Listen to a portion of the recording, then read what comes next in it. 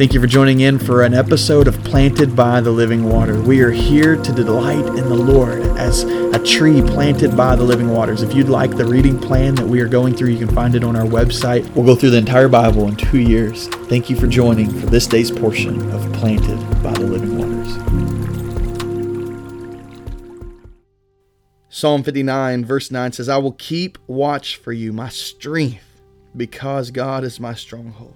My faithful God will come to meet me. He says, I'll keep watch for you, my strength, because God is my stronghold. What does that mean, that God is our stronghold? And I want you to imagine this. Imagine you're in the biblical times, or maybe even in the army of David's army, and you're going about your business, and y'all are moving to wherever you're led to move, and all of a sudden you see a huge army coming against you. They have chariots and whatever it may be. They are obviously outnumbering you. They have weapons that you've never seen, catapults and all kinds of things. You can just imagine this army coming around you. And so what do? Well, in that time, they would have a place called the stronghold. It was a tower or a castle or a fortress of some kind, and it would allow them to retreat into the walls within the stronghold, into the fortress. And so in this time, they would all come together in this one location with walls and a fortress, a defense system built up around them, and that way they could fight from within. But even inside the stronghold was an inner stronghold, usually that the king or whoever else would go into. So there's another fortress inside the fortress at times, and it gave hope. It gave hope that they could overcome this army on their own turf, in their own defense place, in the fortress, in the stronghold.